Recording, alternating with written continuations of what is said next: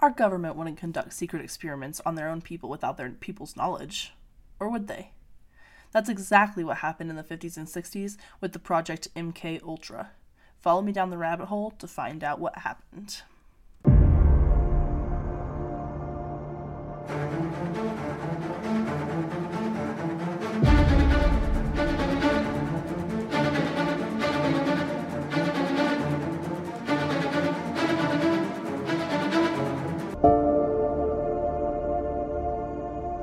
Hello, friends, and welcome back to the rabbit hole. My name is Danny, and I am your host. And today we are talking about the Project MK Ultra. This is one of my favorite conspiracy theories besides 9/11, which is one of my favorites as well. This is not as weird as last week. I feel like last week was really weird and strange, and there was a lot of really out there theories. So I wanted to kind of give you a break and bring us kind of back to reality. So today we're going to talk about mind control as well. I know last week we talked about that a little bit, but this is a little different. So MK Ultra was the CIA's human experiments with mind control, but why did the CIA care about mind control? Well, let me tell you. Let me let you in on the secret. So basically, in the Korean War, the American prisoners of war were coming back supposedly brainwashed with a communist agenda, or they just were deciding not to come back at all. They're like, yeah, I would rather just stay in Korea with all these communists.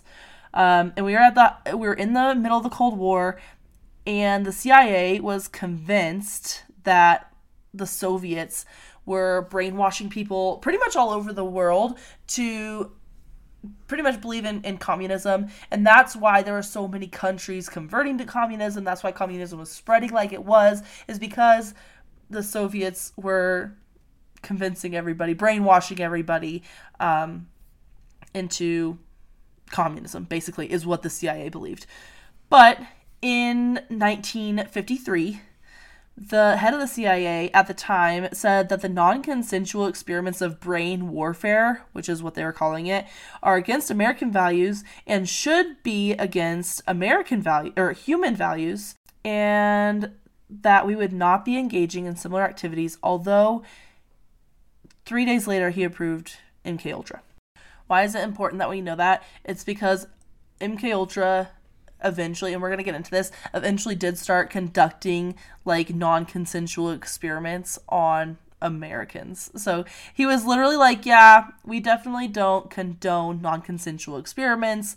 We need volunteers, people that volunteer for these experiments. That's totally okay. We're not just going to be experimenting on people all willy-nilly and then the CIA ended up experimenting on their people all willy-nilly So cool. Thanks, guy.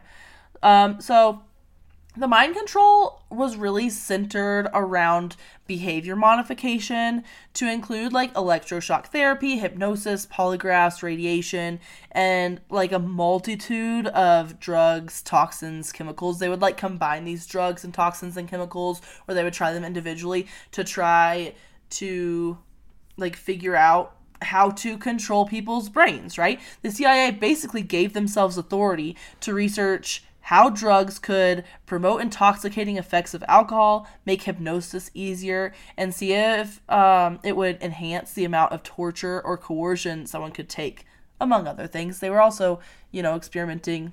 They basically give you some drugs and be like, will this help us hypnotize you easier? Or they'd give you drugs and be like, can we torture you for longer now that you've had these drugs? Or can we get more information out of you now that we've given you these drugs or these intoxicating things? Basically, the goal of the project was, besides controlling minds, they were pretty much hoping to create with sleeper cells that they would have all over the world, and they would activate them when necessary. So basically in a movie, we've seen this in movies where you have all these people, and then I'm pretty sure this was in one of the Marvel movies, right? That they could activate their soldiers, and this is exactly out of a Marvel movie, actually. They would activate their soldiers, and their soldiers would go and kill people. That's what the CIA was trying to do with this project. So, who participated in these experiments, right? So, they did have a range of people, and some were aware, some were volunteered, and then there were mostly very unaware people that were taking part in this project. They would take mentally impaired boys, American soldiers, sexual psychopaths, pretty much anyone that was vulnerable or who wouldn't fight back. So, they would take members of society that just couldn't fight back, wouldn't fight back. They would take like terminally ill cancer patients, like all kinds of people that pretty much no one would believe if this happened, and nobody cared about anyway. Prisoners actually were really good test subjects because they would volunteer for these experiments, but in return, they would get like more recreation time. So they got something out of it. So they're like, yeah, absolutely, I'll volunteer to be one of these test subjects. And there's a quote, actually, I took it right out of the history.com article. If you want to read that article, it's in our show notes. Whitey Bulger, a former organized crime boss, wrote of his experience as an inmate test subject in MK Ultra. 8 convicts in a panic and paranoid state, Bulger said the 1957 tests at the Atlanta Penitentiary where he was serving time. Total loss of appetite, hallucinating, the room would change shape, hours of paranoia and feeling violent. We experienced horrible periods of living nightmares, and even blood coming out of the walls. Guys turning to skeletons in front of me. I saw a camera change into the head of a dog. I felt like I was going insane. So Bulger claimed that he was injected with LSD or acid. I'm going to refer to it as LSD throughout this entire episode. Acid is also a common name for this drug. But anyway, like, why were they using LSD? Well, again, this all goes back to the Russians. I feel like everything that we did in this weird time period in the 1900s, like the whole, pretty much a lot of the later years after World War II, basically everything that we did during the Cold War was because of Russia.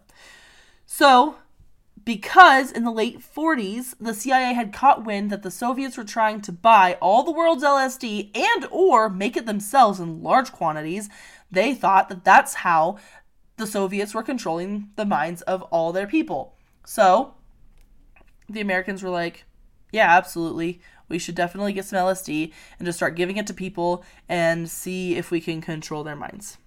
So, come in Operation Midnight Climax. So they had pretty much started just slipping LSD to people. Sometimes people did volunteer, but mostly like just unwilling participants. To the point where they would literally slip LSD into other CIA agents' drinks and just watch their reactions. And this would happen like at work sometimes. They were just like, here, let's slip.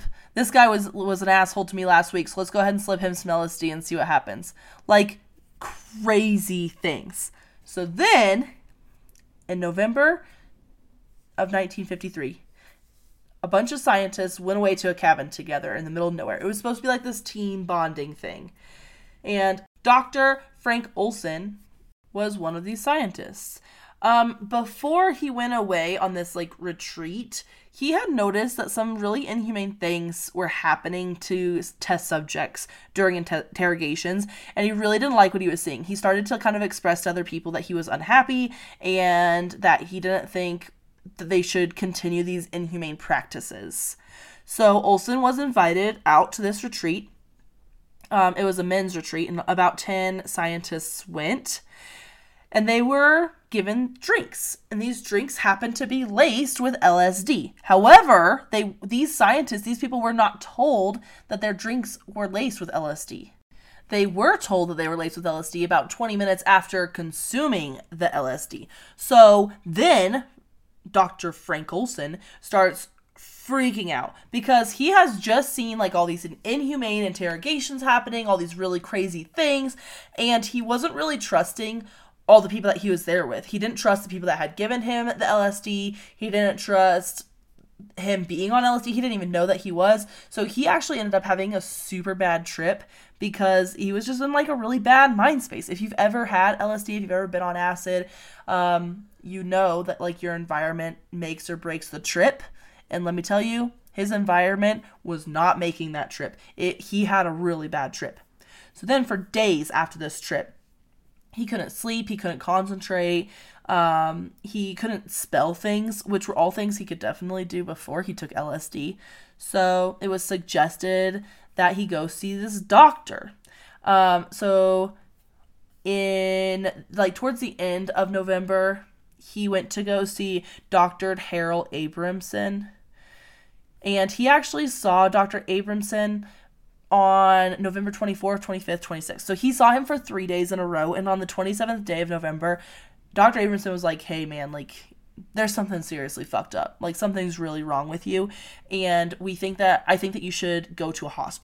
This show is sponsored by BetterHelp. Our most precious asset is our time. So many people wish they had more of it. What would you do if you had an extra hour in your day? But no matter how short you are on time, you will always find a way to fit in things that are important to you. Therapy can help you identify the most important things in your life and prioritize them. Life can get away from you, and it can be hard to take back the reins. Whether you need to learn how to set boundaries, become the best version of yourself, or even break generational curses, therapy can help. The best thing about BetterHelp is that it's totally online, so you can fit it into your busy schedule. We don't have an extra hour in our day, so not having to commute to therapy makes it so much more convenient. You'll be matched with a licensed therapist after filling out a brief questionnaire. And what's great is if you don't mesh well with that therapist, you can switch at any time for no additional fee. You don't have time to waste. Learn to make time for what makes you happy with BetterHelp. Visit betterhelp.com/rabbit today to get 10% off your first month. That's BetterHelp, HELP.com/rabbit. And Dr. Olson was super into it. He was like, yeah, I think you're right. I agree. So the arrangements were made for Olson to go to a hospital that was near his home. So he was seeing Dr. Abramson in New York City, to be exact. And he actually lived in like the Washington, D.C. area. So he needed to travel down to the hospital. What happens is that the hospital actually only checks people in the mornings. So he needed to stay in the hotel the night before, and then he could go check in to the hospital the next morning. So him and Dr. Abramson, they go out to dinner, they go stay in their hotel. They were staying in the same room. They had twin beds. They just were sleeping in separate beds. How the story goes is that Dr. Abramson was awoken in the middle of the night because he heard a loud crash, and it was actually Olson jumping out the window to commit suicide. But there's a couple really sketchy, weird things about this that don't line up.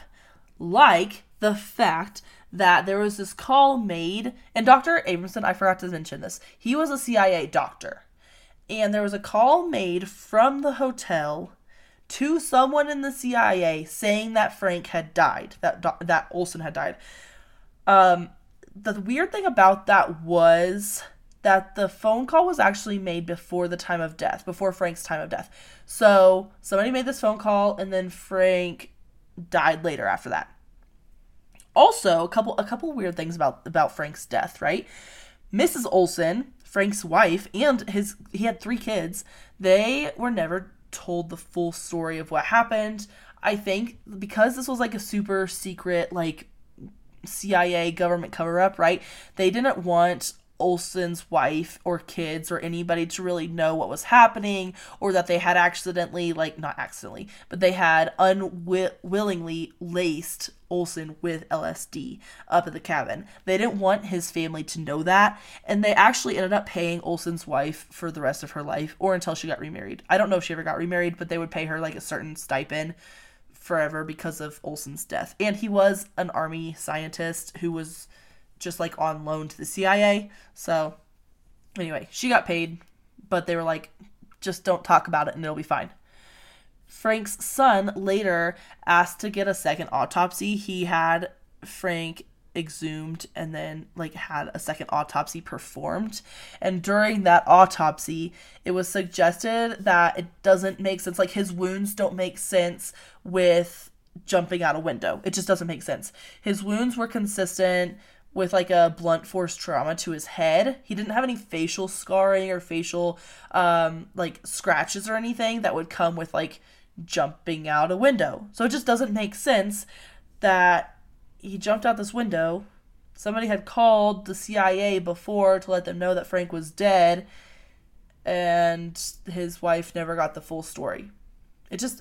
Everything that's a little fishy, if you ask me. So that was Frank Olson's story. Don't worry, guys, this gets weirder. So in 1955, I feel like all of my conspiracy theories get weirder.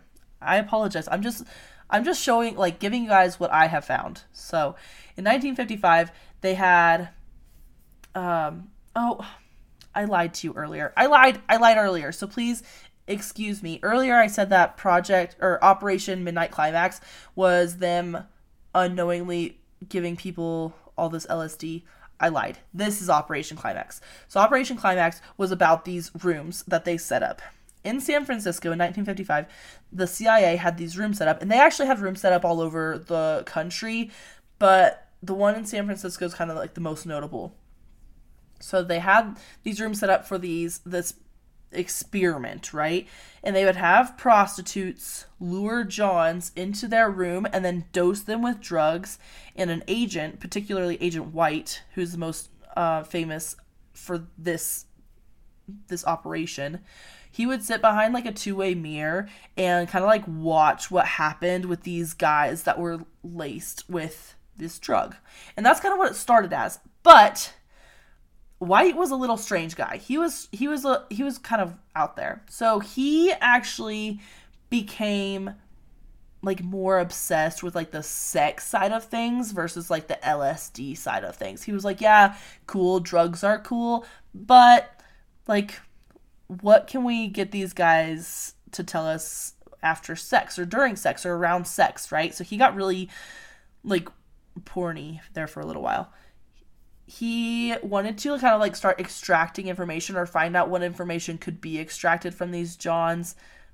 So he had these prostitutes like lure these Johns in. They would have sex, and it actually turns out that now we know, thanks Agent White, I guess, that the best time to get information out of people is directly after having sex with them. So like you have sex, you roll over and you're like, hey, so tell me about that, that super secret thing that you got going on in your life. And they would tell you because they are like super vulnerable, and guys especially are super worn out after sex.